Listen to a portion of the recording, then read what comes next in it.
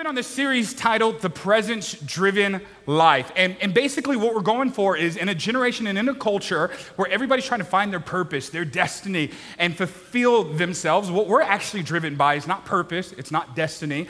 We're driven by the presence. I didn't get to finish my message last week, but let me kind of sum it up. I didn't even get to our primary text from last week where Moses kind of has this conversation. And if you didn't get it, you can go on our podcast or on our YouTube channel and see last week's message. But I talked about how important it is for us over this last few weeks to really honor the presence of God so that we can increase it in our life, right? And so last week when we talked about finding direction and how we as believers find direction. And we don't do it from, mentors or the way the world does it. God's actually given us a different way. He's given us the wisdom of God that we can use. He's given us discernment of the Holy Spirit, and He's given us His glory.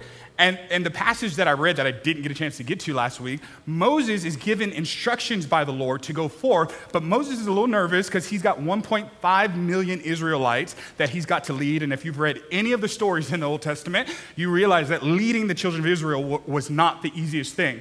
And so Moses says to God, he says, I'm willing to go wherever you want me to go. I'll do it. I'll do it. The only thing I'm asking is that your glory and your presence would go before me. The Bible says that God became a cloud, became a cloud by day and a pillar of fire by night during the duration of 40 years where the children of Israel were stuck in the wilderness. But here's what the Bible says. As God was the cloud by day and the fire by night, they followed the cloud, right? What I want to point there is that our goal is not to search for purpose.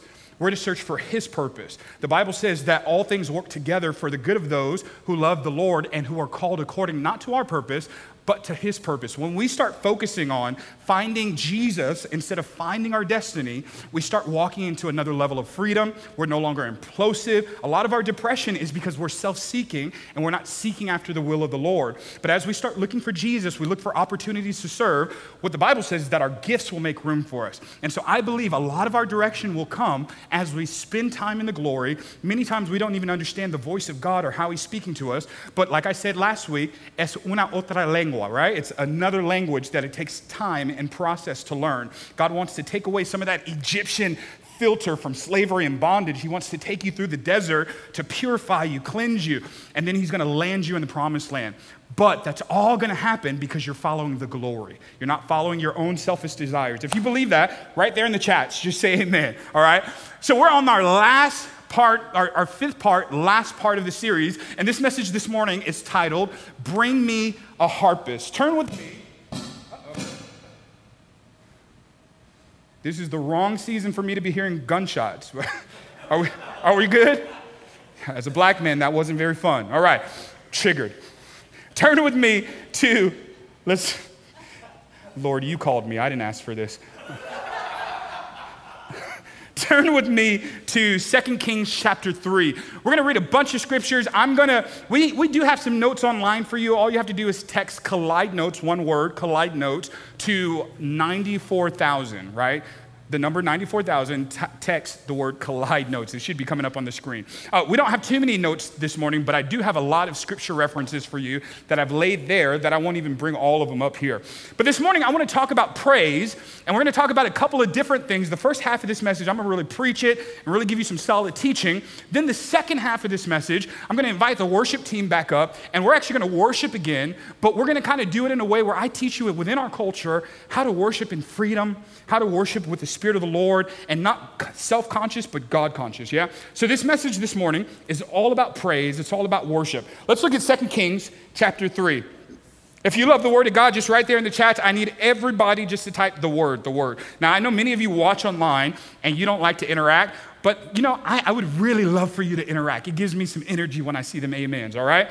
2 Kings chapter 3, and we're going to read verses 14 to 15. The word. All right, here's what it says in the New King James Version. Let me stretch it up because I'm getting older. The Bible says, verse 4, And Elisha said, As the Lord of hosts lives, before whom I stand, surely were it not that I regard the presence of Jehoshaphat, king of Judah, I would not look at you nor see you. Elisha was a boss. Like, prophets did not care about your feelings, right? But now bring me a musician. Some versions say harpist. Then it happened when the musician played that the hand of the Lord came upon Elisha. This morning, I want to talk about praise and worship, but I want to really give a signifying kind of some emphasis on music and how music helps us to praise and to worship God. Now, the first thing we have to realize is that there is a difference between praise and worship. And I grew up thinking that the difference between praise and worship was that praise equaled fast songs and worship equaled slow songs. But as I kind of go through the Word of God, I actually see that there's a difference when the Scripture uses the word praise and when the Scripture uses the word worship.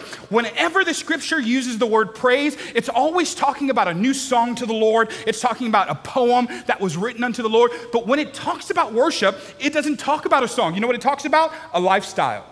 The first point I want to give you is that the difference between praise and worship is that praise is what we give, worship is how we live.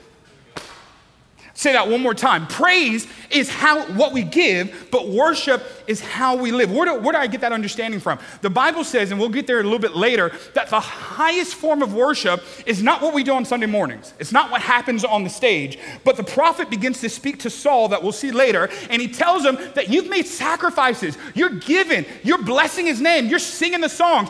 But your sacrifices don't mean anything because you don't obey the Lord. And there are a lot of people who think they're giving God praise when they're not living in worship. But God, y'all are going to get mad at me this morning, but God will not accept your praise if you refuse to live in worship. I got you. I got a scripture for you. The Bible says in Psalms 24, who can ascend the hill of the Lord? Who can go up to where the Lord is? None but those with clean hands and pure hearts. And I've got to make this plain for a generation that does not like rules. We're living in a generation that does not like to be limited. They don't want to be told what to do. They don't want to be told that there's an absolute truth. As a matter of fact, even within the church, we have the mentality that we can worship God however we want to. And that's just not what the scripture says.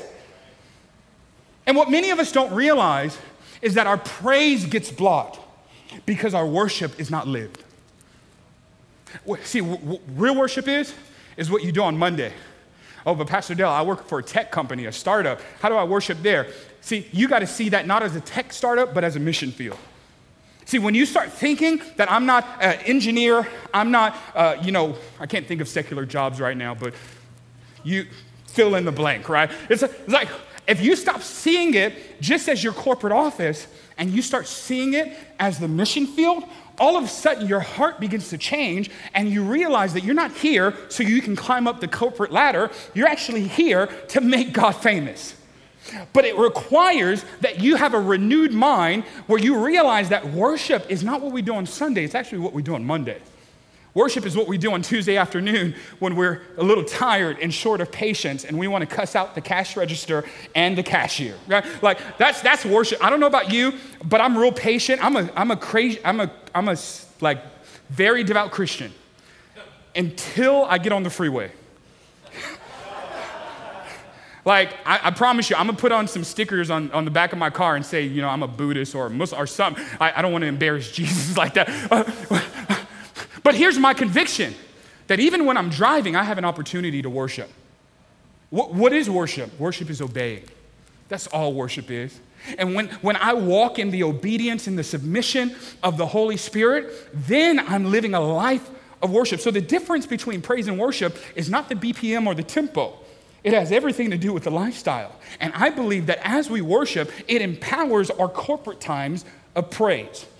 In 2 Kings chapter 3, verse 15, we see Elisha comes back on the scene, and there has been a series of ungodly kings who have lived in wickedness up until this last one. And this last one, right before we get to this portion of scripture, he actually wants to do something that hasn't been done for years. He wants to go to war, but before he goes to war, he wants to inquire of the Lord. And so he calls for this guy named Elisha, who's been this hidden prophet, in the back seat. And he says, go bring Elisha, because I know the word of the Lord is in his mouth. We need prophets right now. I'm going to just put that out there, give you that for free. In the season that America is in right now, we don't need any nonprofit churches. We need everybody to be prophetic. We need to be hearing the direction and the word of the Lord. If you believe that, in the chats, in the room, somebody say amen for me. So they call Elisha because he has the word of the Lord. And Elisha, first of all, because Elisha is a gangster, and I think he learned it from his spiritual father, because Elisha, they call Elisha to do something, and Elisha goes, God don't even like you. Like, he basically is like shunning them and giving them a hard time. And here's what I've learned, that you will never be able to get to the level that God wants you to get to until you overcome his offense. Come here. God will offend you. No, not your brother, not the devil. God will actually offend you. Because on the other side of that offense is a humble heart. You say, what do you mean God will offend you? A woman comes to Jesus and says, Jesus, my child is sick and you've been healing everybody, so can you come over to my child and heal my child? And Jesus goes, you're a dog, and I didn't come for the dogs. I came for the house of Israel. And I'm reading this like, Pastor Jesus, how did you just call this woman a dog? Could you imagine doing that in 2020? Like a pastor on social media, somebody's like, hey, Pastor Del, can you pray for me? Nah, you dog. Like I'm only for Collide City Church. But that's what happens with Jesus. We got to paint the realistic picture. He says this offensive thing, but I love the woman. Because you remember what she said? Jesus said, I love it. Jesus, I wish you could read the Bible like I read it. It's just very entertaining. But the Bible says that Jesus offends her and tells her, she's a dog. And this is her response. Jesus, even dogs need some crumbs from the master's table. Now, here's her analogy. Jesus had just told her that healing is the children of Israel's bread. And I like her thinking, because she says, if you want to call me a dog, I'll hang with that. But even dogs want a little crumb from the loaf. And here's the principle, and why many of us don't get our breakthrough, because we want it our way. Many of us want the loaf when God wants to give us the crumb. And here's the revelation we don't understand. I love to bake, man. As you can see, I probably like to eat more than I like to bake. But I love to bake. And I bake really good bread. I love it. Here's the thing when you bake really good bread. You can bake, I'm going to give you a recipe. Very simple. 3 cups of flour, about a stick of butter, add a little milk, some yeast, and you got a really good dough. You put that bad boy in the oven, give it an egg wash, take it out the oven. When you eat, thank you, Jesus. I feel a praise in my spirit. And when you eat that thing, it tastes real good. Here's the thing about crumbs. There's the same ingredients that are in the loaf that are also in the crumb. And many of us are missing our blessing because we're looking at the size of everybody else's loaf when we got the same thing in crumb version. I cannot afford as Collide City Church to look at bigger churches and go, I want that loaf. I want that. No. I'm in a crumb season. I'm in a season where we've got the anointing of a mega church with a small church feel. Are y'all catching what I'm saying? That there is the same thing in the crumb. But the problem is that God will take us through offense because he needs to humble us. Some of us, I don't know if y'all hear that on the thing. Let it play, it's fine. Just be the Holy Spirit. If it becomes too distracting, turn it off. I don't know if you guys can hear it in the recording, but this sense just started playing, so I'm gonna take it as angels. Just let it go, Andrew, it's fine. But have you become too self-righteous to take from the Lord what he wants to give you? See, that's why many of our praise is stunted, because we are focused on what God's not doing or what he's doing in other people's lives, and we're not focused on how he's blessing us. Baby, you might not have the loaf. You might not have the 5-bedroom, but thank him for that crummy apartment. You might not have the best husband right now, but just thank God for the crummy husband. You may not have the best career choice right now, but thank God for the crumbs. Because if you can take the crumbs and be offended by Jesus and overcome it, he'll bless you with the loaf. I know he will, because at the end of that story, he tells the woman, your child is healed. But she had to get over offense. The thing I love about God is that he's made us in his nature. Yeah, we're gonna have to turn that off for me, Andrew. It's like distracting me, child. Help me out. Thank you. The thing about praise is that God, when he created the world and he made man, which, by the way, I'll give you this for free, everything he spoke into existence, except for when it came to making humans, he decided for the first time in history to actually get dirty. That God, out of everything that was created, touched nothing except for you. And you think you're not special. You think God hasn't been good to you. Like, do you know what he did for Adam and Eve? He made something out of dirt. Like, that's the God that we serve. And when you start thinking about how good God is and the things that he does in our lives, you know what starts happening? A praise should start rising. A hallelujah should come up out of your spirit. Yeah, people who come into services like this and worship is going on and they don't engage, it's not because they're not Pentecostal, it's because they're forgetful. Yeah, baby, I don't need a good song to praise God. All I need is a good memory.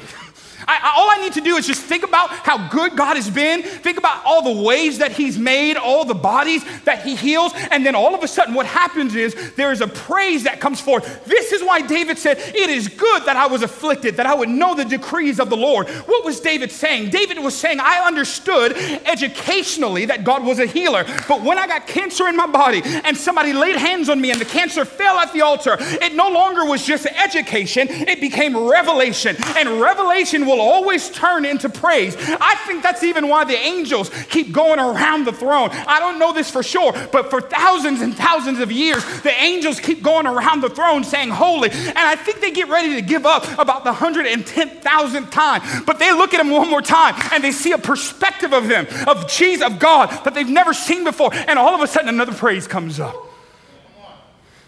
When you have a revelation that God is exactly who he said he would be, there ought to be a praise that rises up in your spirit. See, I think why we don't get the breakthrough that we want is because we don't give the sacrifice that he needs. We don't receive the breakthrough that we want because God does not receive the sacrifice that he needs. You know, in the Old Testament, the only thing that got fire was sacrifice. And in the church today, we want to ask God for the fire, but we don't want to give the sacrifice.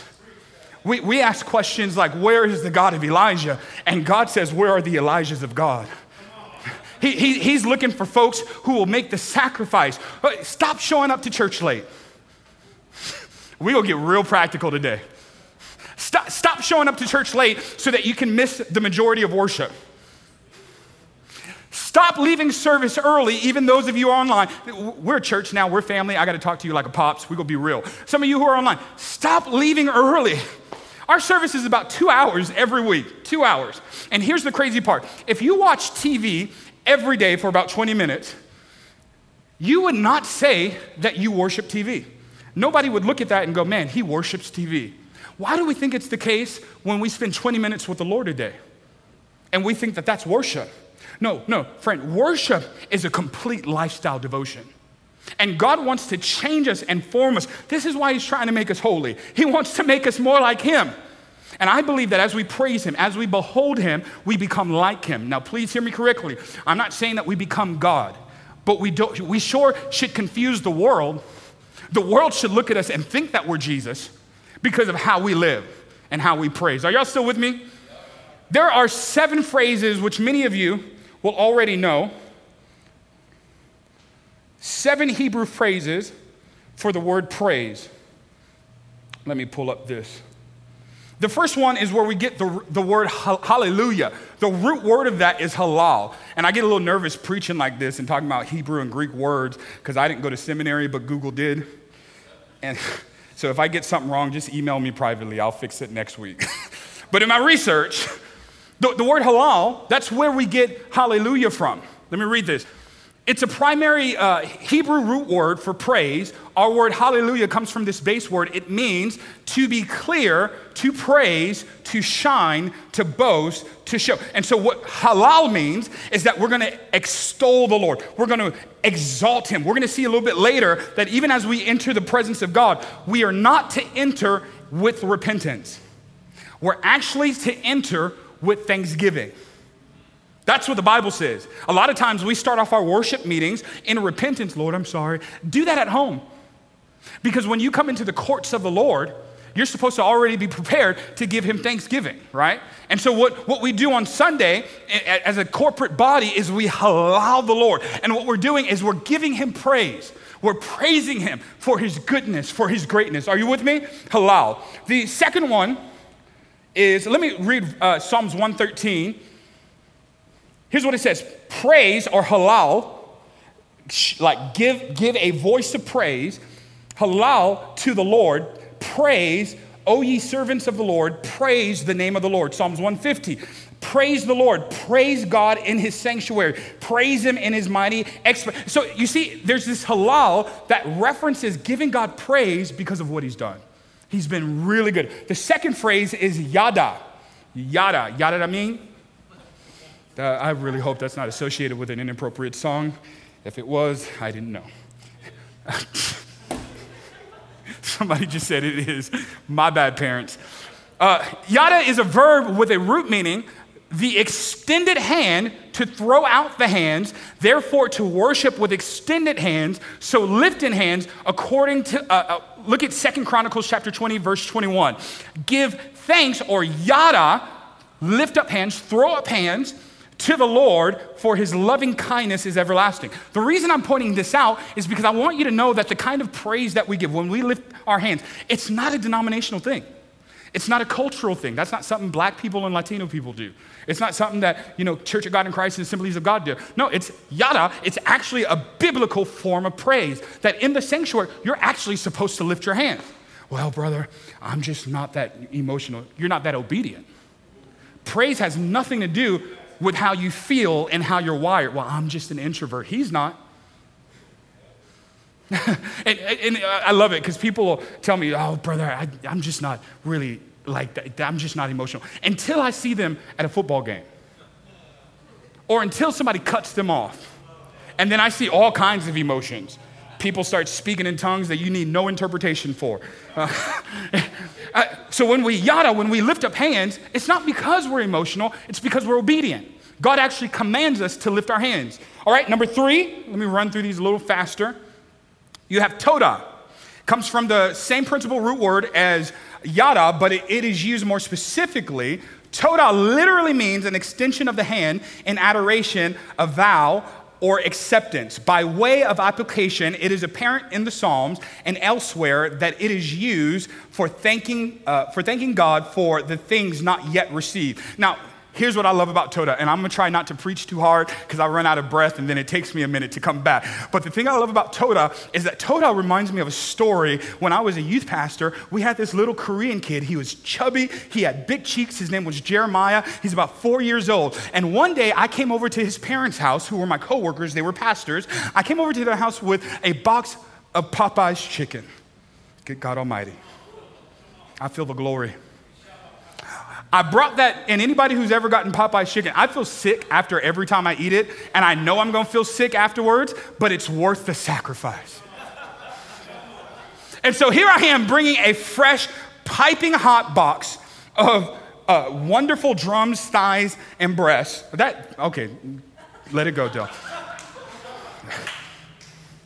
I don't ask for this. All right.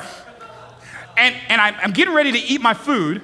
And as I'm getting ready to put it in my mouth, Jeremiah comes up to me with his hands up like this, and he says, "Thank you." What you mean, thank you, little boy? And I'm thinking, he's 4 years old, so he's got a little bit, he's still learning English and all that kind of stuff. And so I said, "Oh, is it that you want some, Jeremiah?" And he just looked at me and he said, "Thank you." I said, "Jeremiah, what do we say when we want something?" "Thank you." It's like, no, Jeremiah, that's what we say after we've gotten it. How do you ask for something? And this is what Jeremiah told me at 4 years old. You're going to give it to me. So I just said, "Thank you." I said, "God, give me the faith of a child. Give me the faith of a child to prophetically praise you when I don't see the blessing coming. Give me the kind of Toda praise that says thank you before you hand me the chicken. I am so confident that the Lord is going to make a way that I'll give him a praise in advance. I know it doesn't look good. It seems like the doctors are going to leave us to die, but I'm going to just thank God because he's worthy of the praise." And here's the thing about, I'm getting too excited. Here's the thing about God. Let me calm down. The thing about God is that he is God and he has no necessity. He has no weakness, but if he did, he doesn't have one, but if he did, it would be praise. Praise is attractive to the Lord. Praise is so attractive that Hezekiah was getting ready to die, but he said, God, I'll praise you. And the Lord extended his life 15 more years. Praise is so powerful that in Acts, the 16th chapter, Paul and Silas were in the jail cell. They were prayed up, tied up, locked up, chained up. But in the middle of the night, they started having a praise and worship service. And the Bible said that the Lord came down and loosed their bane. Praise is so important to the Lord that in the beginning of time, while he was creating stuff, before he created you, he would make a tree and there was no one there to say hallelujah. So he looked at himself in the mirror and said, it is good. God is so about his praise that when you don't praise him, he says, I've got some rocks that don't have blood streaming through their body, but I'll give a praise in their mouth. God doesn't need your praise, but let me tell you what attracts him. When you start saying thank you, and he ain't even blessed you yet. Because there are those who are watching and those who are in the room, we say thank you because of what he did. We thank him because he's made a way. We thank him because he paid our rent and we didn't know how it was going to happen. But there are a few of us who are like the three Hebrew boys, Shadrach, Meshach, and the bad Negro, and we're standing in front of the fiery furnace of trials and we are saying to the Lord, God, I thank you that you can pay my rent. But just in case you don't, you're still worthy of my praise. And just in case you don't come through like I thought you would come through, I want you to know this fire might consume my body, but baby, it ain't gonna consume my praise. I've got to get to the place that I praise God, not based on solely what he's done, but what I believe him to do. Somebody shout amen in the chat. Whew, I feel like I got my preach back. Look at number 4, Shabach. Shabach means to shout, to address in a loud tone, to command, to triumph. Psalms 47, verse 1. Oh, clap your hands, all ye people. Shout to God with a voice of joy. If you have not shouted to the Lord, you have not fulfilled the scriptures. I'm going to be real bold. Because I want to come against this thing where we praise in our personality. God doesn't want our personality praise. Not to say that he doesn't want us to engage who we are and part of that.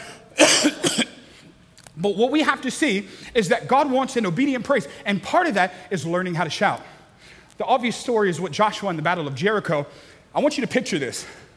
Let me kind of make it make sense to you. Imagine America's going to war. I probably shouldn't say that in like right now because who knows? It's 2020. But I want you to imagine America's going to war. And they're drafting folks. And you know who's going to be on the front lines? Matthew, Chris, Sohi, Demetra, the worship team. I got a question. Because when we read Joshua and the Battle of Jericho, we read it like the cute children's story we heard. But they are at war. Like, this is vicious. And they decide to put a worship team up front. I think you're missing it. Look, they are... walking around. And mind you, God told them what to do. He said, walk around 7 times. But Joshua gives them the instruction. This is what Joshua tells them. Don't talk for 7 days. Now, if you go back and read it, God never gave that instruction. He never told them to be quiet. But Joshua was in the desert for 40 years. And he knew how the children of Israel would get with their mouth. This is not a point, but I feel prophetically somebody needs to hear this in the spirit. Shut up. Shut up. You're complaining, you're murmuring, that's what's stalling you in the season that you're in now. Because you talk too much with negativity. Now, I understand about venting, but there comes a point where we have to vent to the Lord and allow him to take the burden. And many of us, this is the kind of pastor I am, there are going to be seasons where I tell you to shut up. No complaining, no talking right now. We're just waiting on the Lord to see what he's going to do. And I want you to imagine thousands of children of Israel just walking around Jericho, worship teams up front. Nobody's allowed to talk, but I know what they're thinking because they're looking up at Jericho. Nobody's ever gotten inside. I'm sure they're thinking, Joshua obviously has lost his mind. Does he not see those arrows up there? Girl, I just got my hair done. Expect me to worship all hard like that in the sun? And I could just imagine them being insecure and feeling afraid, because their tools of warfare were much different than the tools of the world. I don't mean to bring up the card again, but let me just say it one more time. What God is going to teach us is that worship is a tool that the world doesn't have, but it's a tool that'll bring breakthrough. when the children of Israel walked around Jericho, what did they do? They shabaked. They shouted. Now, here's the cool thing. Now, I'm going to give you a little science thing. I'm not much of a nerd, but I found this out. That scientists have found that within an atom is actually at its root a sound. At the core of the earth, there's a sound. If I remember correctly, they even named it as like an A flat. They got the chord or whatever it was. But there's a sound. Now, my science friends, they don't understand this. Why is there sound? But I understand it because I know how the world was formed. I know that the world was formed not through the shaping with someone's hands, but God spoke it into existence. So I understand why the atoms have sound in them, because they are carrying out the word of the Lord. But I found something interesting, that there is actually a phenomenon where sound can be so loud that it turns into light. This is a scientific phenomenon. It's, let me see if I can see what it's called. Are y'all catching something with me this morning?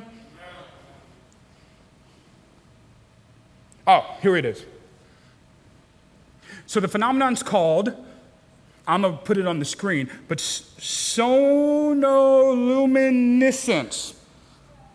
Sounded like so, but it's there. You spell it out. The reason I point this out is because as I'm studying this, because I was doing a research on sound and how it affects, because what we're going to talk about, or what we're talking about this morning, is how worship is incorporated with music. This research on sound and coming to understand what sound is and how we're moved by sound. And then I found this interesting fact, that there can be a sound that becomes so loud that it actually turns into light. Now, the prophetic people, you're already ahead of me, come back. That's why God had them shout at Jericho, because he knew that there was a decibel that you could hit that can break through darkness. You missed it. Did you hear what I said? That you can get loud enough that your sound actually turns into light. And I believe that God has set it up that way because your praise can break through darkness.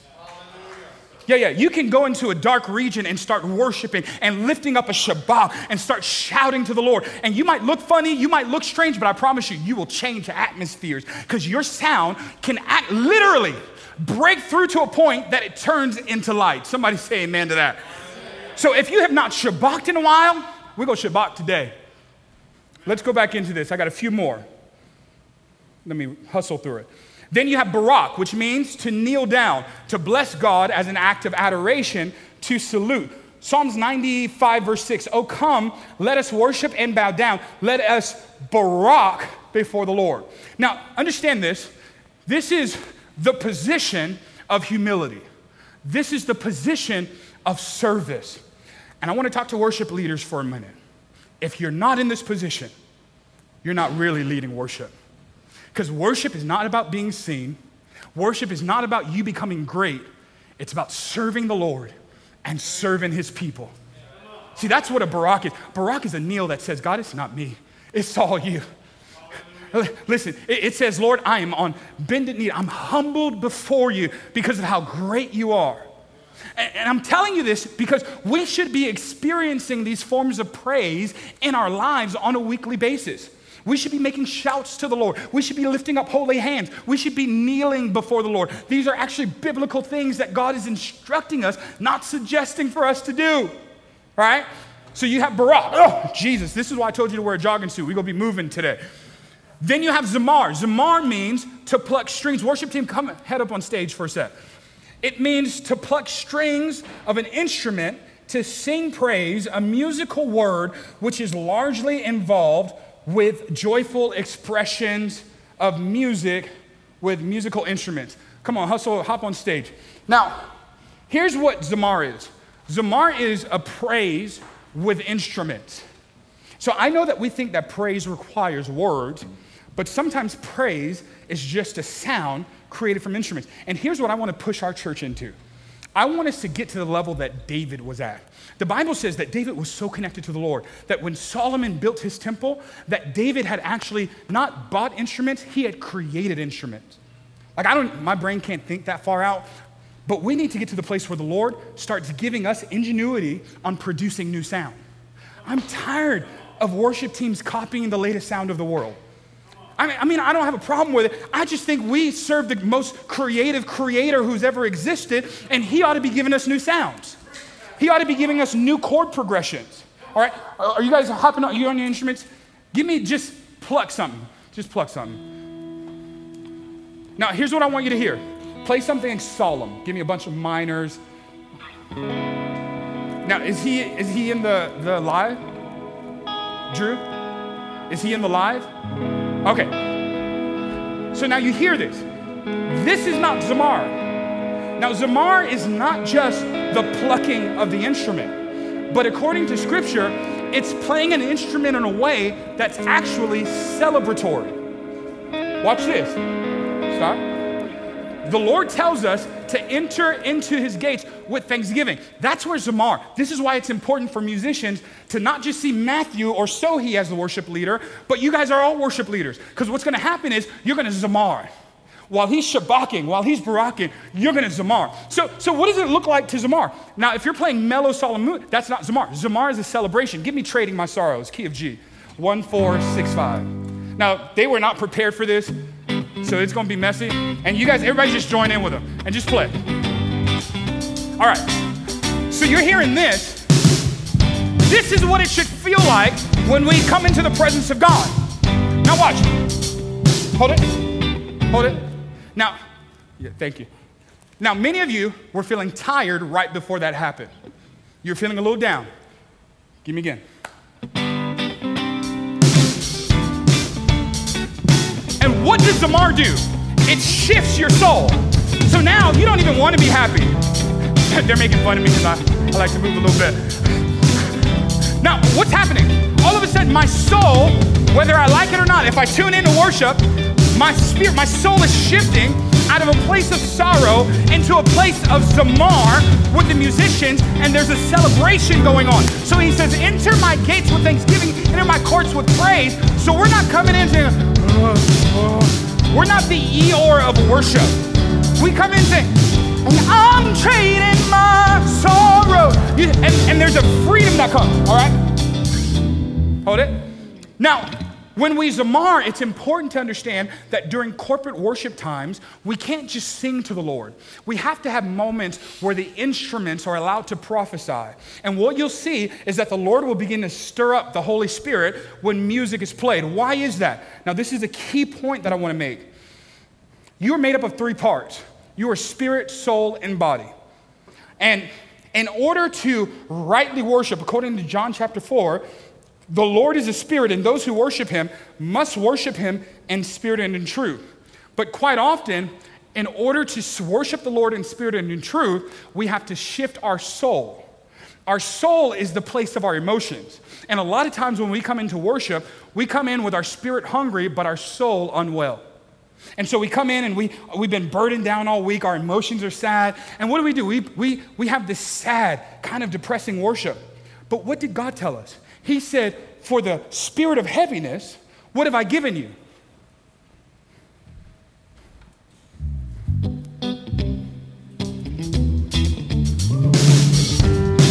But I'm tired. I'm sad. My girlfriend just dumped me. Lost my job. Yes, Lord, yeah. And all of a sudden, you go singing in and out, but you let that music play. And whether you like it or not, your emotions are actually moved by music. Wait, hold it. You've been told your whole life to eliminate emotions from your relationship with God. And I'm going to tell you that that's false teaching. That's not the heart of the Lord. The problem is that we let the world have our emotions Monday through Sunday, and we don't let God redeem our emotions for his glory. God is not trying to eliminate your emotions from your walk with God. As a matter of fact, he told the church of Ephesus in Revelation chapter 2 that because you do everything right, you have good doctrine, you have great teams, you're a good leader, but you have forsaken your first love. That there is a passionate desire that must take place, an emotional desire. And our whole lives we've been told not to be emotional in our worship. But I want to tell you, be emotional. Don't let it be the thing that sustains you. We know that emotions don't sustain us because they shift and they change. But when you come into the house of the Lord, when we praise God, what we're doing is we're shifting our soul so that our spirit can be free to worship. Does this make sense? We want to get our soul into a place that is full of joy. Let me race through these. I got a couple more minutes. Y'all all right up here? Last one. Tehillah is derived from the word halal and means the singing of Hallel. To sing or to, let me read this again, my eyes are so bad. The singing of Hallels, to sing or to loud, I think it says.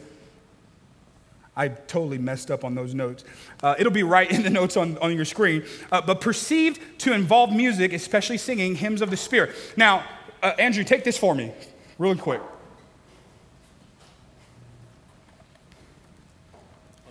Yeah, take the stand for me. I told y'all we're going to be messy today. It's all right. This is church. So when we have tehillah, so when we Hallel, we're just saying hallelujah. But when we tehillah, we're actually singing hallelujah. So a lot of times, what'll happen, give me, it's your breath in our lives. What key are we in? All right. Because I'm going to teach you how to corporately worship in the setting like we have at Collide. I want to hear you guys play confident. Y'all playing a week. Sing for me, Sohi. Just sing the chorus.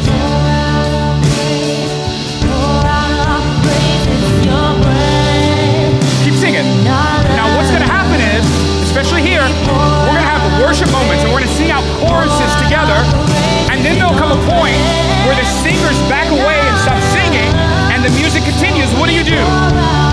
Keep playing. Now hold it, but keep playing. You start it. Tehillah.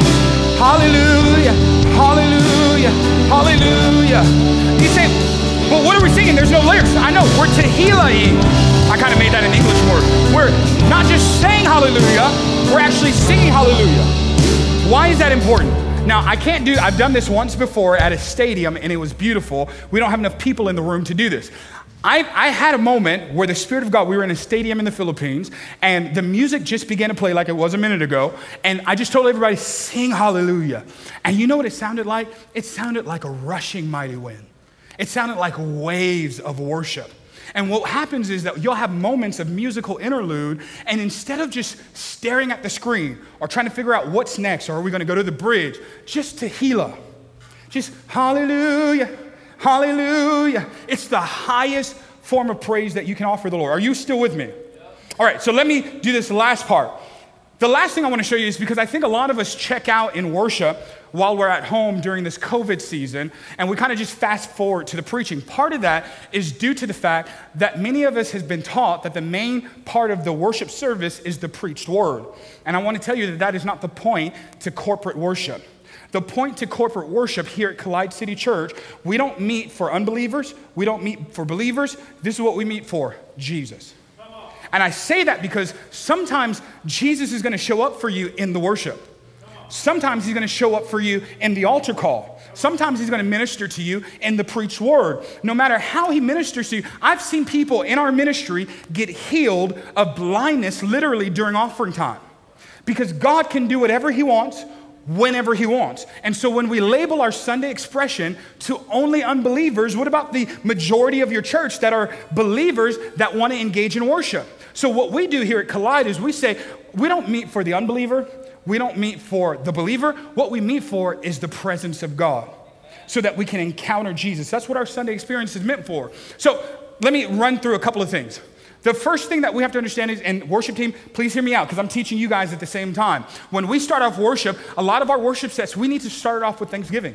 We started off with some kind of, and it's not about the tempo being super upbeat, but it's this idea of like, man, we've all come in from different spaces. We're tired. We need to be uplifted. We need to be energized. We need our emotions to be kind of shifted so that our spirit can connect with the Lord. And so when we come into the house of the Lord, the reason we start off with celebratory songs is not just because fast songs should come first.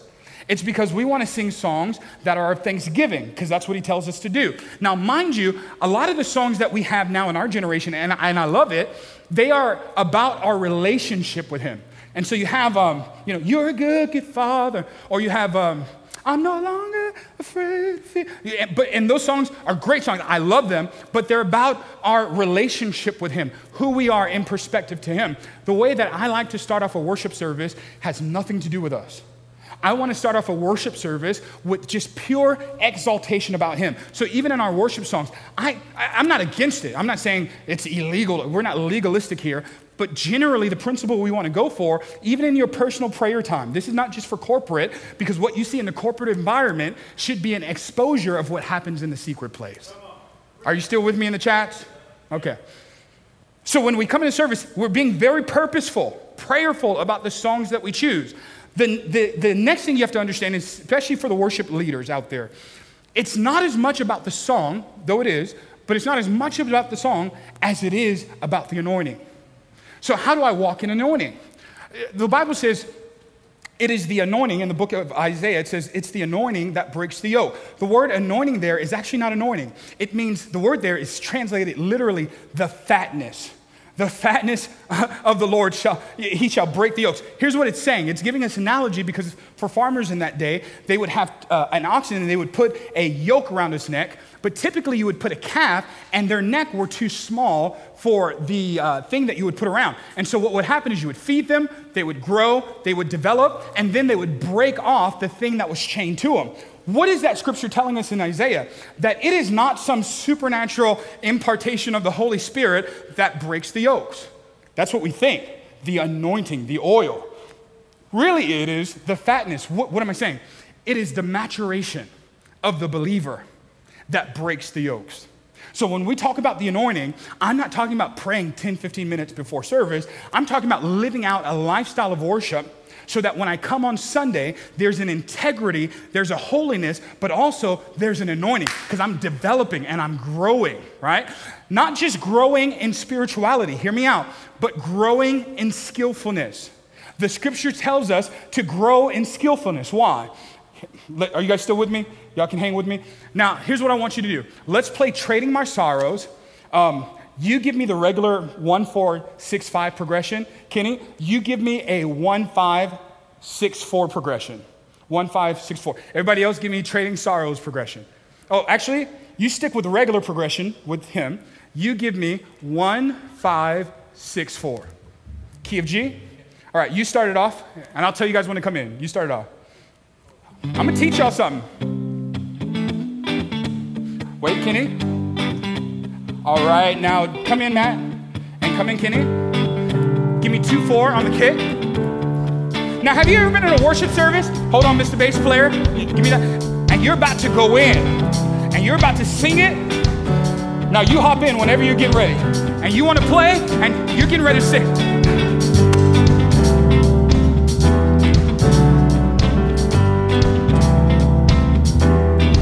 Now, you should see the faces. Hold it. Everybody's face in the room is like, what the heck is going on? This is why we should not be satisfied with church-level worship teams. Come on, preach now. This is what we do in church. We say they're good enough. And so people play sloppily, and the ones who get good, there's no place for them in the church because we don't open up creative spaces for our creatives, so they take it to the world. I'm asking our worship team, not just to get a stronger anointing and prayer life, but get good at your skill. Tell me about how you practice, how you get better at your skill. And you don't just do guitar. Tell us all of what you do. Sound. Is his mic on? No. Give him your mic so he... So I play sound. I do guitar. Hold on. Let's fix that. Quick. Hey. Am I good? Maybe you should go hang back there with him, Andrew. So practice? Yeah. So tell us what you do, like as far as service within church, because you don't just do guitar, yes. But tell us how you skillfully get better, because you're really good now. So a lot of people think when I get really good, then I'm done like improving. Talk to us about it. I think the first step, really close to your mouth. The first step for me is I don't think I'm really good. I always look for this next stage. So, I look for the next level. I look for the best and the greatest person that's playing, and I try to match their skill set, their levels and all the things that that's current, not even just in Christian music, but just in music in general. Right. And I commit to it. commit to it. So I say this, stay right there. I say this because a lot of us get on the worship team and we don't even try. We don't get skillful. And not just with musical instruments. One of the things that we're doing in our community for our worship team is that we're hiring a vocal coach because we even want our vocals to be better. We want to sing with skill. Why? That skill, that practice actually adds to the elements that's happening in worship. Now, mostly musicians will know what I'm talking about when I say this, but I believe that we can be in worship environments and God will tell us to go to a certain place. But because we lack skill, we can't go to that certain place. What do I mean? God wants us to sing this song in this key, but because we don't know how to play in all of our keys because we haven't practiced, we haven't gotten skillful, we are limited into where we can go in the Spirit. Now that's important because a lot of times the Lord will begin to open up our worship services and you'll hear a prophetic song and a spontaneous song. What's the difference? And Andrew, give me a mic. Where's the, oh, let me grab that one. And I'm gonna switch to this mic. I'm really like a mess today, but I hope you guys are catching something out of this. Turn this one off. All right.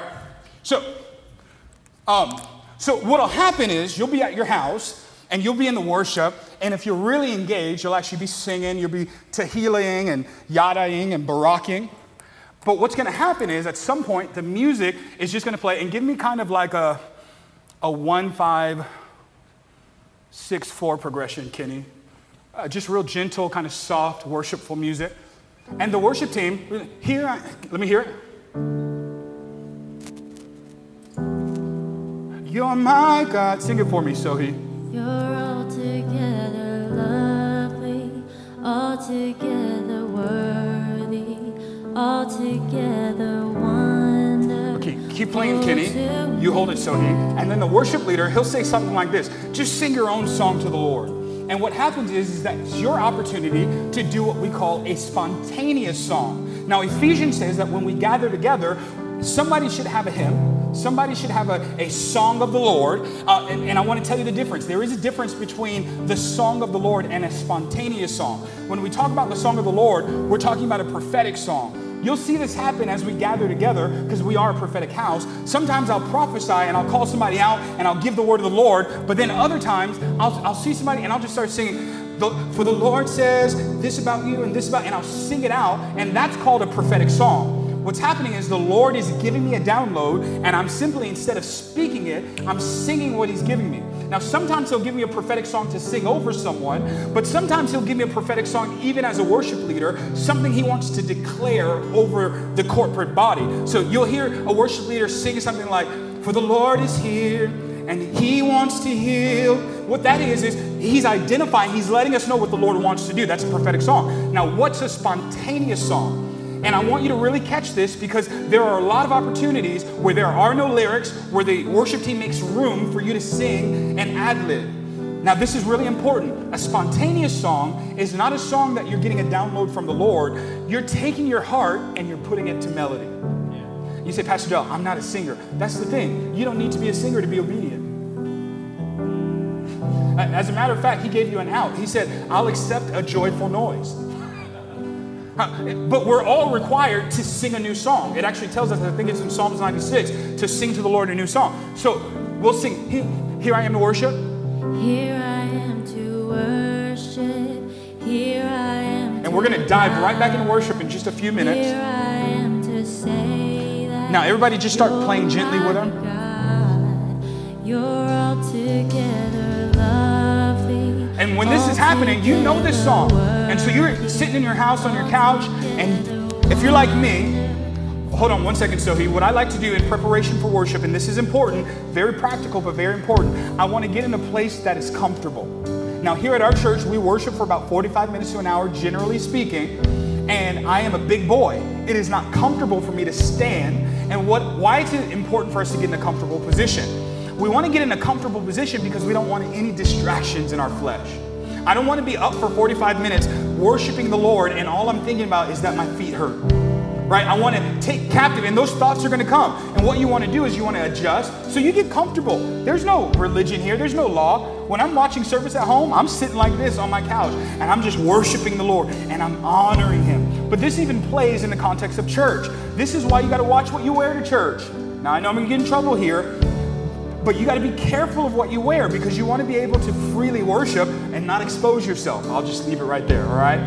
But you want to get in a comfortable place of worship so that you can be focused on the Spirit of the Lord. Sing the second half of that chorus one more time. You're all together. And you join Matt and play. Everybody start playing. Together, love. So she's singing the lyrics. But when we come around this next time, I want us all to start singing just a spontaneous song. Sing Here I Am in Worship one more time.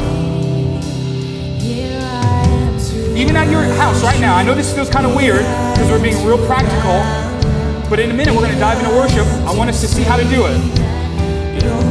Sing You're All Together. Sing it out.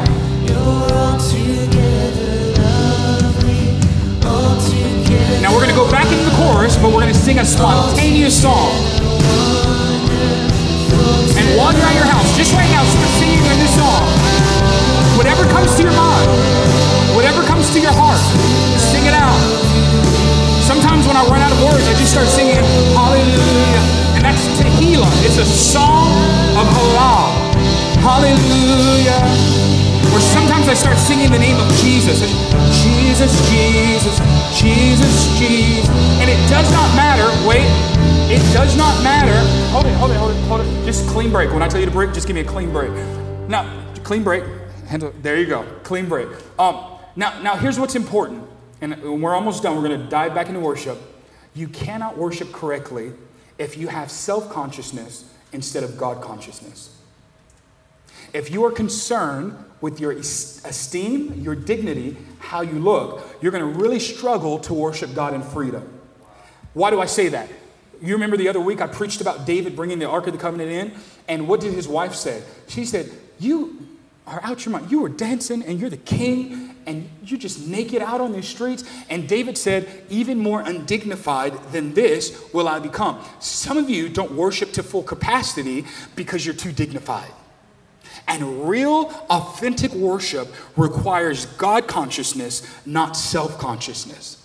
When you become self-conscious and you're concerned with how you look, you won't get in a position of worship. You'll think about, well, man, can they hear me singing? I'm not that great of a singer. I don't want them to hear me sing, because you're self-conscious. What Paul tells us to do in those moments, because I know what that's like. You ever been praying and then thoughts just come one after the other? Here's what Paul tells us to do. He said, don't be a victim to those thoughts. He said, take captive every thought. So when I'm in worship, I'm going to get distracted. Stuff's going to happen. I'm going to see a cute girl and my eyes are going to wander. I'm going to see a light that goes out and I'll get distracted. It happens because we're in this flesh suit. So we get distracted. What we do is we don't entertain those distractions. We entertain one distraction. And our only distraction in times of corporate praise is the Lord. And so when you get attacked with thoughts, you don't have to put up with that. What I do out loud, not in my heart, out loud, it doesn't have to be loud. I start rebuking it. I'll be in a worship service. I say, in the name of Jesus, I command the spirit of lust to come out of my mind. In the name of Jesus, I command my soul to worship the Lord, right? And why do I say that? Because even David had to do this. David said, "Oh soul, why are you downcast? Put your hope in God." He was telling his soul what to do.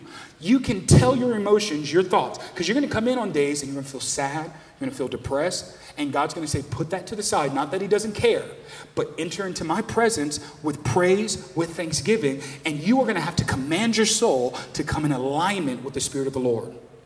See, I want to take it away from all of the pressure being on one leader to lead us in worship. This hit me a few years back when I was in Korea and I was ministering for the first time, and I was at this little church. There were maybe 150, 200 people there. I got there early just to check out the worship team, and they sucked.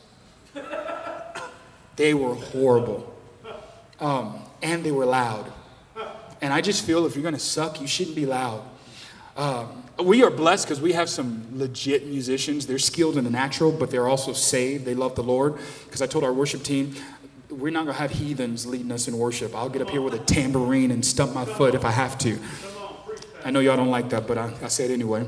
I got 2 more minutes. But I was in this service, and when I got there for practice, and nobody's in the room except for the worship team. Music is blasting. It's so loud, and I'm thinking, this is so loud. We're going to die, and it does sound good. Well, I came back after services started, and I'm sitting there in the holy man seats with the preachers, and you could not even hear the worship team. Because the crowd, and there's only 200 people in this little space, they were singing with such passion that the only way that you knew that we were transitioning to a new song is that you stopped hearing music. They were so passionate that it wasn't a mandate for the leader to lead them in worship. They came with the responsibility that I am my own worship leader, and I can get as much of it as I want. Now, here's the last thing I want to transition us into, because I don't want us to start striving. This isn't about forcing something to happen. Let me just shout just to be shouting, because we don't want to draw attention to ourselves. When we start doing in-person gatherings, it's going to be real distracting for many of us who are not used to this environment. It's going to take us a while to get used to it. But I want to give us the freedom here in this house at Collide that you worship as freely as you feel led. Just make sure that your heart isn't looking for attention. Make sure that, because there will be times where you just need to give a shout and you're the only one in the room that'll give a shout. We're not going to condemn you. Just make sure it's the Spirit of the Lord and not your desire for attention. Does that make sense? This is really good teaching, whether you know it or not. All right? And so what we want to do is we want to come in, and we don't want to strive, because again, we don't want to be Martha. Now, here's the picture of worship. This is what happens a lot of times in worship teams. I remember when I was a worship leader, just starting off, I would lead worship, and I would do this thing because I grew up in a Black Pentecostal church, and you did not really praise God if you had not sweated through your suit. And so every 5 seconds, you know what I'm talking about? Yeah, right? Latino church, he understands. They're the same. And so when I transitioned to a Vineyard church, predominantly white and Asian, I took my Black church context to that place, and it didn't fit. Because every couple minutes, I'd just be shouting during worship, and I'd say, come on, jump. Come on, lift your hands. Come on, shout. And I had like worship ADHD, just do this and do that. In the middle of one of the worships, I told people, let's jump, let's dance. And the pastor's wife walked up to me in the middle of worship, whispered in my ear, said, if we want to dance, if we want to jump, we'll do it. You prepare the table and let us eat. Obviously, I was like, that's how we cuss in the church, right? It's like, I was so offended until I got home and I realized that she was right. That I was trying to get people to strive so that we looked like worshiping instead of resting and allowing worship to really take place. Now, sometimes you'll see me dancing, spinning, shouting. That can come from a place of rest. A place where I'm not, what do I mean? I'm not trying to earn God's love. This is not me praising him, trying to earn more of his presence.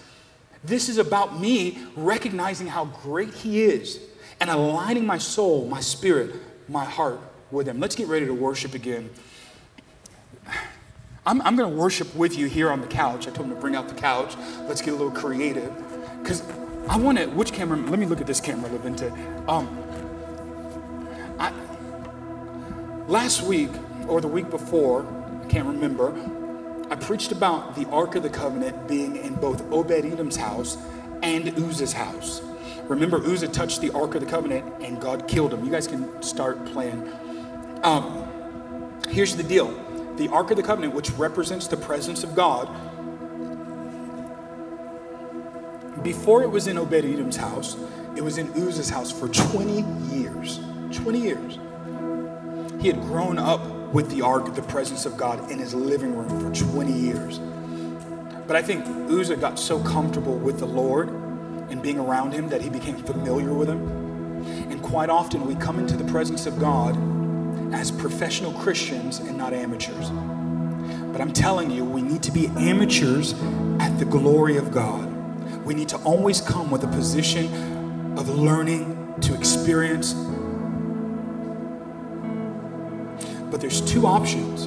You can either be Uzzah or you can be Obed-Edom. Obed-Edom did not have the presence of God in his home for 20 years. He had it for about 3 months. But he got so blessed that the king, the president, heard about it and wanted the ark back. He got so blessed that the Bible says that for 2 more generations, they were blessed because of Obed-Edom's service. Many of you have not encountered the presence of God because you've not come in humbly and said, Lord, it's not about how I look. It's not about how I feel, because in my body I'm tired, in my soul I'm broken. But hallelujah, hallelujah. God, I don't know how it's going to work out. I don't know what I'm going to do about work. But hallelujah, hallelujah, Jesus. God, my husband just asked for a divorce. My wife's leaving me. This is the end of my road. But hallelujah, hallelujah, Jesus. And even for many of you right now, sitting in your living room, you can feel the presence of God starting to overwhelm you. Keep it low for just a minute. Now, as we enter into worship again, you've got to be careful. Because Elisha asked for a harp to be given to him. And when he asked for a harp to be given to him, the Spirit of God was stirring. Because music stirs our emotion. It stirs us, and that's a good thing. And he began to prophesy. But he wasn't the only one to do it. The Bible says that Saul, the Lord wanted him to kill the Amalekites, and he kept the king. And he went up to a hill, and he made a sacrifice to the Lord. And the prophet came to Saul and said, did not the Lord tell you to kill all of the Amalekites? What was that? He was telling him, didn't he tell you to obey? Didn't he tell you what to do? And you obeyed the Lord partially and not fully. And so the Lord's going to strip you of your kingdom. Because the highest form of worship is not a song, it's obedience. But a couple chapters later, I think it's even one chapter later, Saul was vexed with an evil spirit. And so just like Elisha did, Saul called for an instrumentalist. And they said, we got this guy who's really skilled. His name is David. And David came in. And the Bible says that they paid David to play a harp every time that Saul would get vexed and his spirit would just get uneasy. David would play and then his demons would soothe. Wait, hold it. You don't want to be like Saul. Saul loved worship. He did not love the God of worship. Saul loved what worship did to his feelings. He loved what music did to his emotions, but he refused to worship. He loved praise. David, play your piano, play your instrument, because I feel better. And that's this generation. They love music. And so they listen to trash and heartbreaking music all week long, and they don't understand why they're sad and lonely. Because your emotions have been stirred all week by music. And God's trying to get you to, and I hate saying this because I don't want to come off as legalistic or religious, because it's not a thing about secular music versus Christian music. It's about how do you want your soul to be stirred. Because music will have you sing things that you don't even believe. A couple of years ago, there was a song that came out, I'm stupid, and you had all these kids flunking school singing I'm stupid. Because music will have you sing things and cause your heart to believe them. This is why I sing that you're the great I am, Jesus. Because what I'm doing is I'm telling my soul to hope in God, and I'm stirring my emotions to become aware of the presence of God.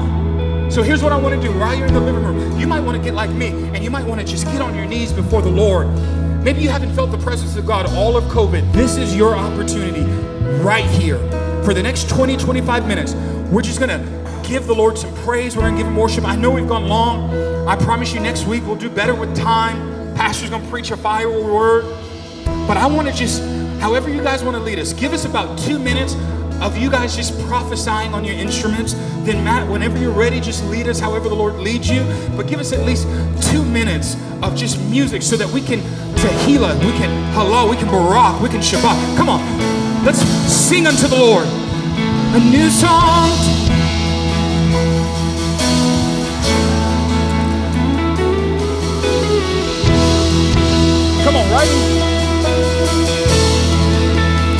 Come on, right in your home. Right in your home. Just get on your knees before the Lord. Turn up the music a little bit and just begin to sing your own song to the Lord. Tell him how thankful you are, how grateful you are. For the Lord is good and his mercy endures forever. Just sing it to the Lord. It doesn't even have to sound pretty. But what's happening is all across the world, people are watching this live stream and they're singing a praise to the Lord. Come on, let's just sing a new song.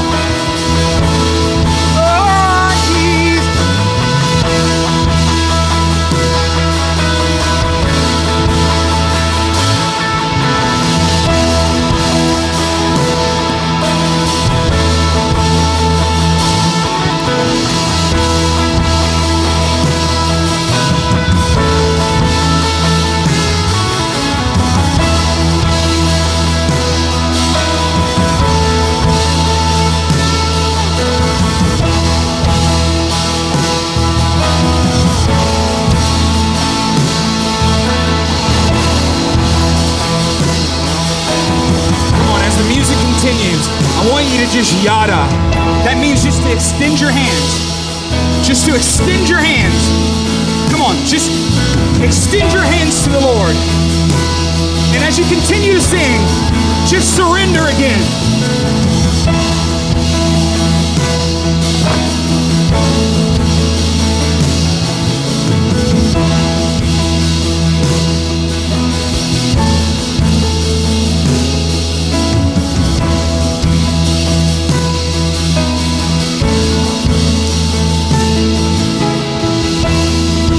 Yeah, don't let those thoughts wander.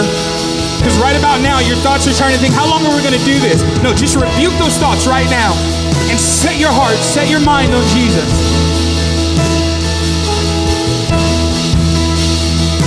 Okay, I just heard the Lord say something. I just heard the Lord say something.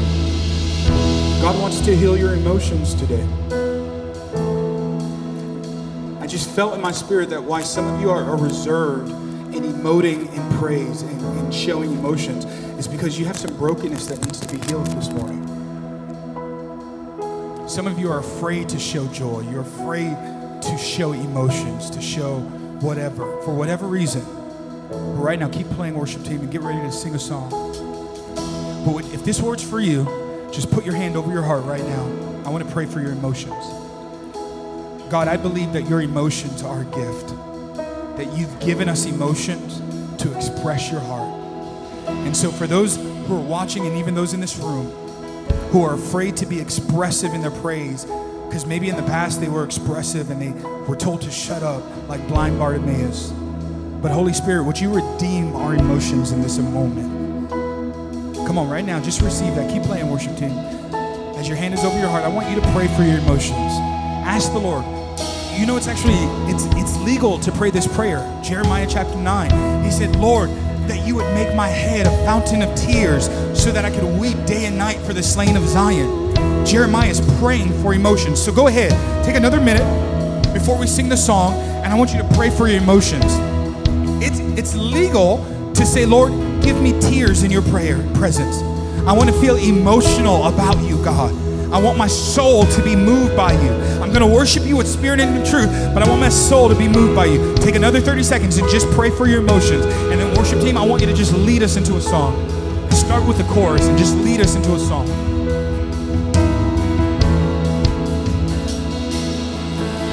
Father, we have come to bow down in worship, lifting up our hearts. We bow down in praise. And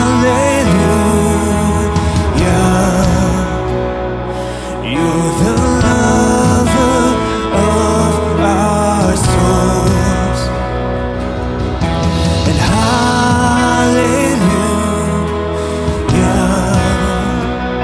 with all of heaven, we are singing. With all of heaven, with all of heaven, we are singing. Oh, oh, oh,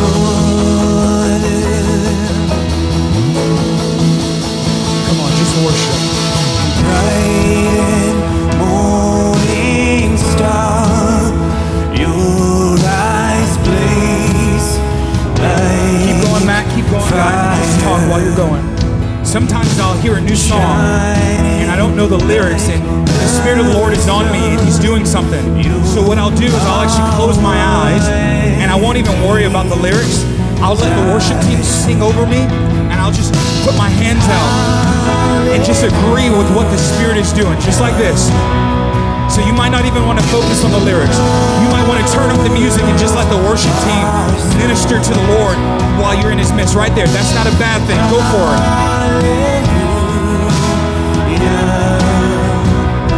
with all of heaven, we are singing. Sing hallelujah and hallelujah.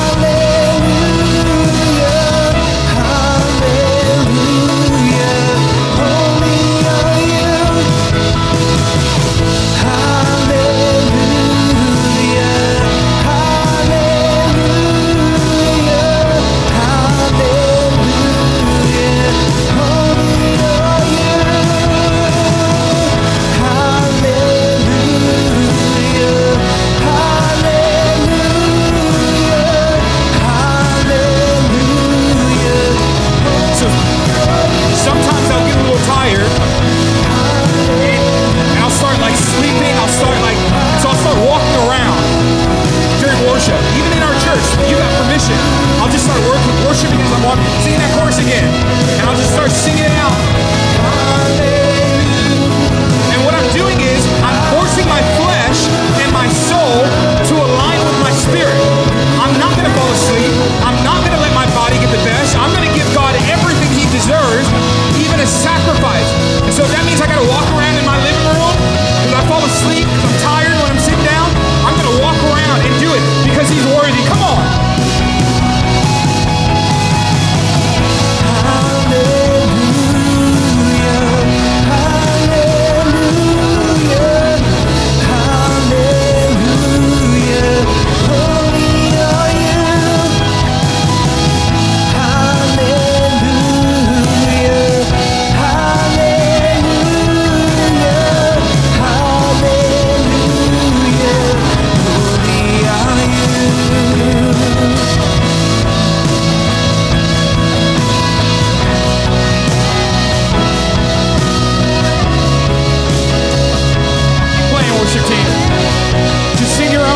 To the Lord. Freestyle it. And close your eyes. When I worship, I close my eyes and I picture a cross. This is a sign of victory. So just picture the cross, and as the music plays, for many of you this is so new and you've never done this before. But just go ahead, sing his name. Jesus, Jesus, Jesus.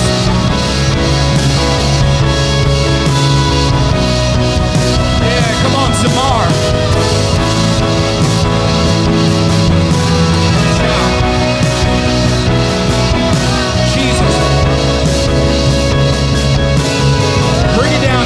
On the violin. Just close your eyes and just let the Lord minister to you. Play as the Lord leads you. Zamar the Lord. Prophesy on the violin. Keep playing, guys. Just gently.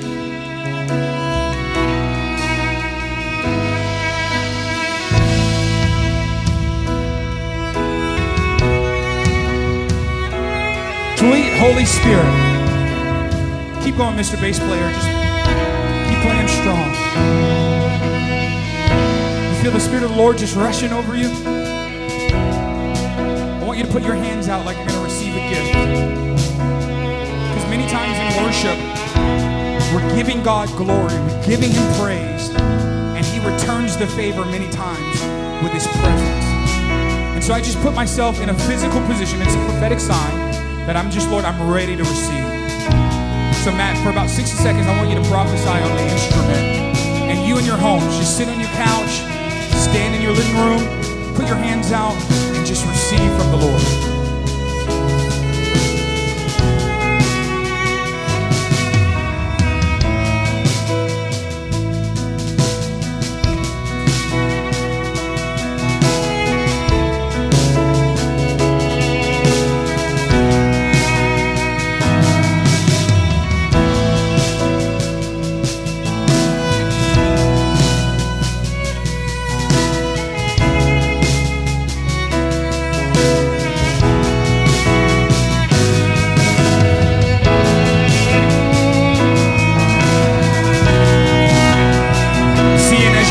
Distractions and you focus on the cross, you forgot where we were.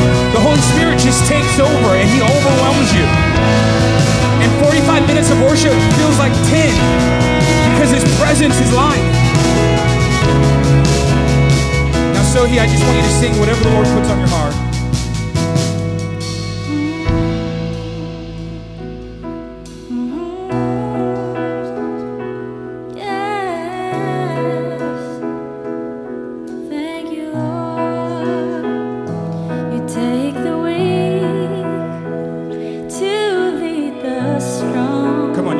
Vocal skill. Take the wheel to lead the strong. God, you are here. Though we cannot see you sometimes, but God, you are here. We need you. We thank you, Lord. Yeah, come on, Sophie, use that skill. We thank you, Lord. We thank you, Lord. Use your voice as an instrument to the Lord. Help her out, band. Spirit, you are here. Spirit, you have come. Spirit, you are here. Spirit,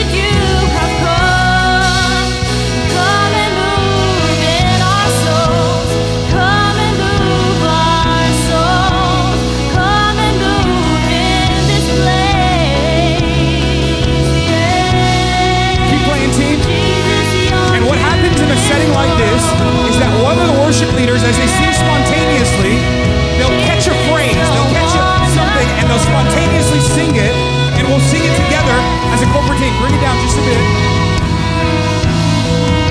Bring it down, bring it down, bring it down. Come on, guys, quicker, bring it down. Let me teach you this, and this is our last stage. I don't hunt, but I have a friend who does, and he was telling me, him and his friends, they were going out to shoot ducks, and they bring their hunt dogs, their specific dogs that are for hunting, so that when they shoot the duck, the dog goes to sniff it out, all 3 or 4 of them, they went to go sniff it out, and what happens is, when one dog finds out where the target is, like the duck or whatever, what he does is he gets in this stiff position, and he points directly to where the duck is. And here's what happens with the other dogs. The other dogs see that dog. They don't see the duck, but they see the position that the dog is in. And by faith, they also position themselves in the same direction that the dog. Is this making sense? So you've got the dog who found the duck. He's pointing in a stiff position. Then you have the 3 or 4 other dogs who don't see the duck, but they see the dog pointing to the duck. They get in the same position and point towards the duck. What is that trying to teach us? There are going to be moments like this where you don't have the song of the Lord, but somebody else has the song of the Lord, and you feel the wind of the Holy Spirit. That's like that dog that kind of gets stiff, and in that moment of spontaneity, you just start hearing, Lord, you're good, Lord, you're good all the time, and you start singing something like that, Lord, you're good, Lord, you're good all the time. What that is that I've caught the duck. I've gotten a hold of a phrase that the Lord wants me to sing out. And what happens is that everyone else who's in the corporate atmosphere, you might not feel the same thing that I feel, but by faith, we're gonna lead with the worship leader and we're gonna point in the same direction. Is this making sense? I know this is very prophetic and very spiritual and it's kind of messy, but I want us to worship in a way that brings God glory and brings breakthrough in the atmosphere. Can you say amen? So the last time, I know we've kind of been all over the place, Matt, and the worship team, y'all are probably done with me. Let's sing one more song, like one more worship song. Here's what I want to do. Let's sing one more worship song, and then at some point, I want you to make space towards the end and just give us a moment to just sing our own song to the Lord, and then one of us is going to catch a song, a phrase, and we're going to sing it out over and over again, and we're going to kind of exemplify what we want to see. Now, this is important, because a lot of times we come to worship services and people aren't worshiping, not because they don't want to, but because they don't know how. And so in this house, we're going to teach you how to worship. And you can do this at home. The glory, listen to me. If you will bring the glory to your house, by the time you get to God's house, and we all bring what God's been doing in us, no weapon. Come on, worship team, let's sing one more song. Just lead us as the Lord leads you. So that was amazing, amazing. Come on, worship team. And I'm going to just chill in my living room couch with y'all, and we're going to worship together. Yours is the kingdom, yours is the power, yours is the glory forever. Amen. Yours is the kingdom, yours is the power, is the glory forever, amen. Yours is the kingdom, yours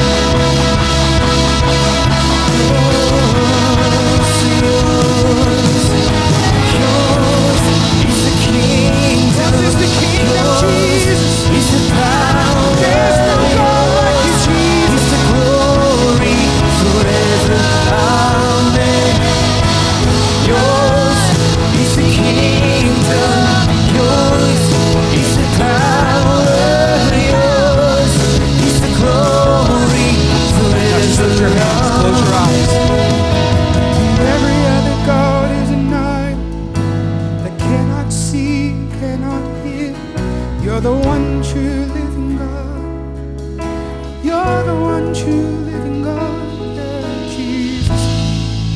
There's no one like you, Jesus. Now as the music plays, I want you to just rest. We've been pressing in. But I want you to sit, stand, lay. Take a minute to take in the Lord. Take in the Spirit of the Lord.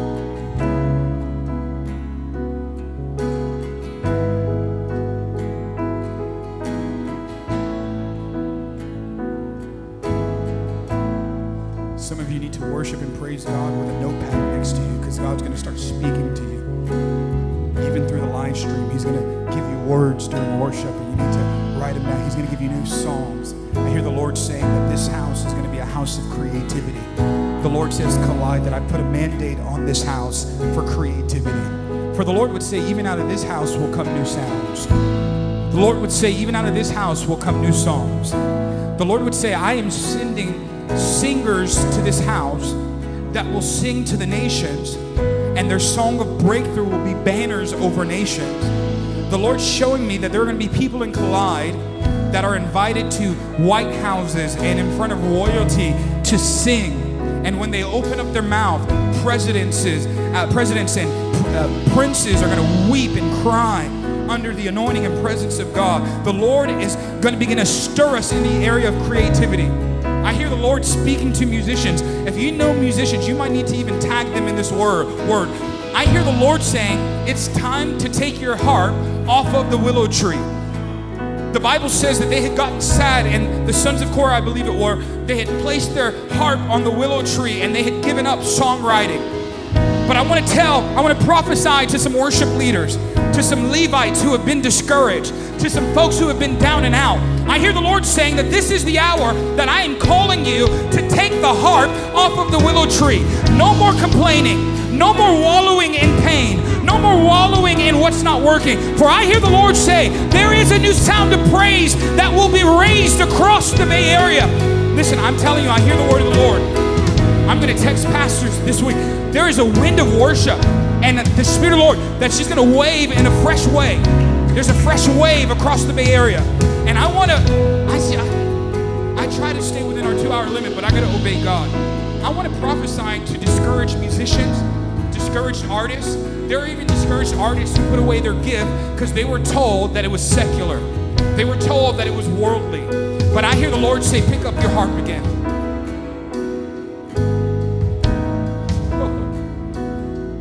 I don't know who this word is for, but I even hear the anointing that was over David's life is going to be over many of your lives, where God's going to use you to invent instruments.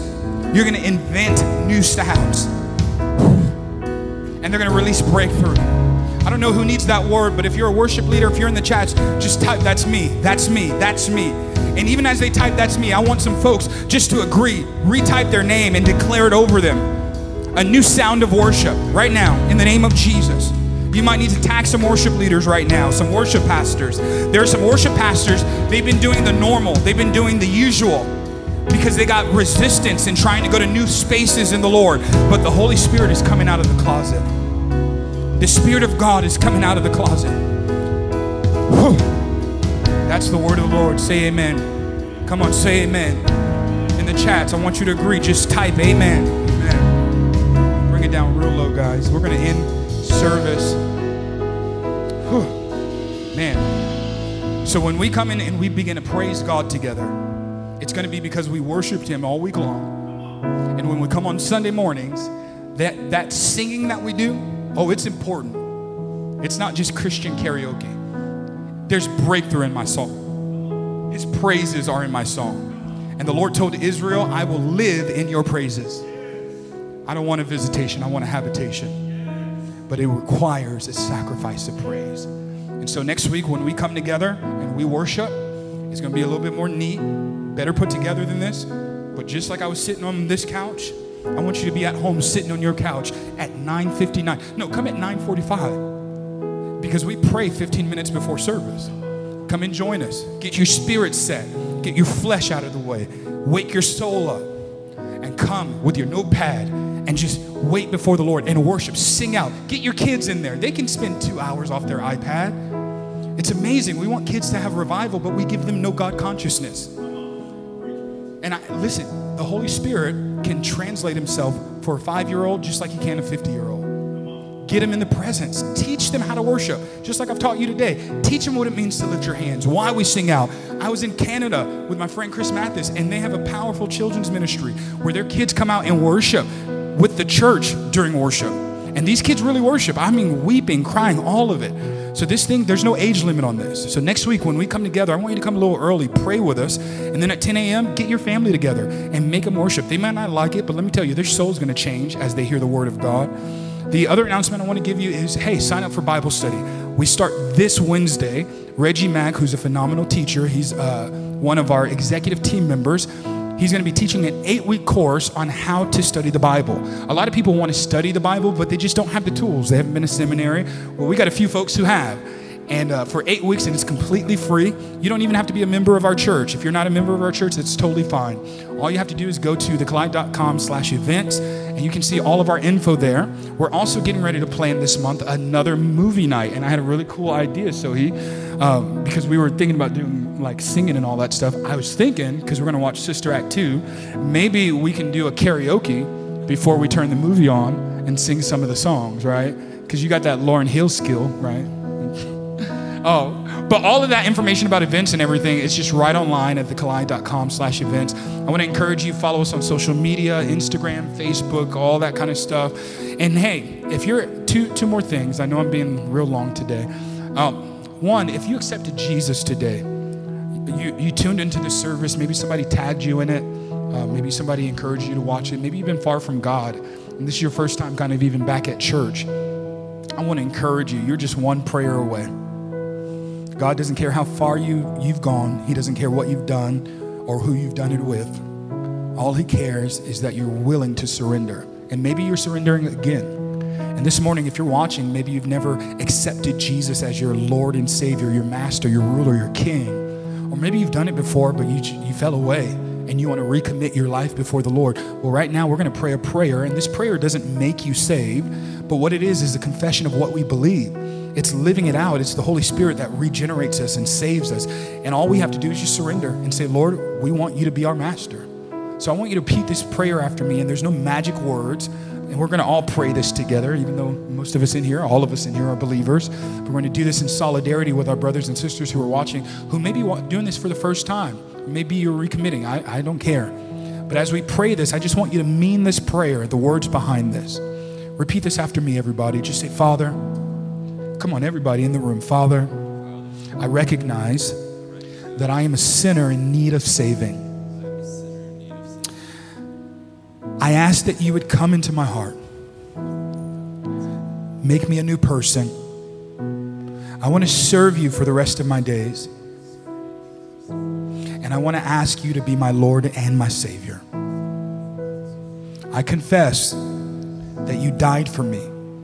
You rose again for me. And I believe that you're coming back for me. Amen. That's as easy as it is. If you prayed that prayer for the first time or you're recommitting, if you go to our website, thecollide.com/live, right on that site, there's an opportunity, a button you can click that says, I committed my life to Jesus. There's some information there. There's a form I'd love for you to fill out so I can get to know you. But many of you who are already saved and you're looking for a new church home, a family, and we are a presence-driven family where you can belong before you behave. We want to invite you to come and be a part of our family. Pretty soon, I don't know when, but we're going to try to start doing in-person gatherings. Those invitations are going to be private to our members first as we get ready to do this next season. And so you want to be in membership. You want to be on roll call. So if you haven't signed up to be a member, or you haven't had a conversation with me or one of our associates, you want to do that. And all it takes is you go to our website, thecollide.com/interested. And right there, fill out that form, and one of our team members this week will get a hold of you. We want to connect with you, and we want you to be a part of our family. All right, with all that said, let's pray. Let's get out of here. I know we're tired. I want to say this, and I'm never going to get tired of saying this. Thank you, thank you, thank you, thank you, thank you, thank you, thank you.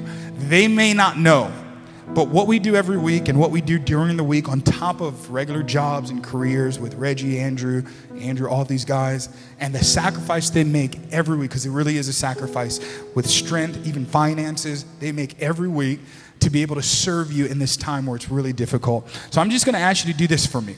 If you were blessed by today's message or the worship and all that was going on, would you just repost it, tag Collide, do hashtag Collide City Church so that our team can see that, man, people are really getting blessed by what God's doing, all right? So tag Collide City Church in your post, and we'd love to see you next week at 9:45 because you're going to come and pray with us. Let me close this out in prayer. God, I love this church. I really do.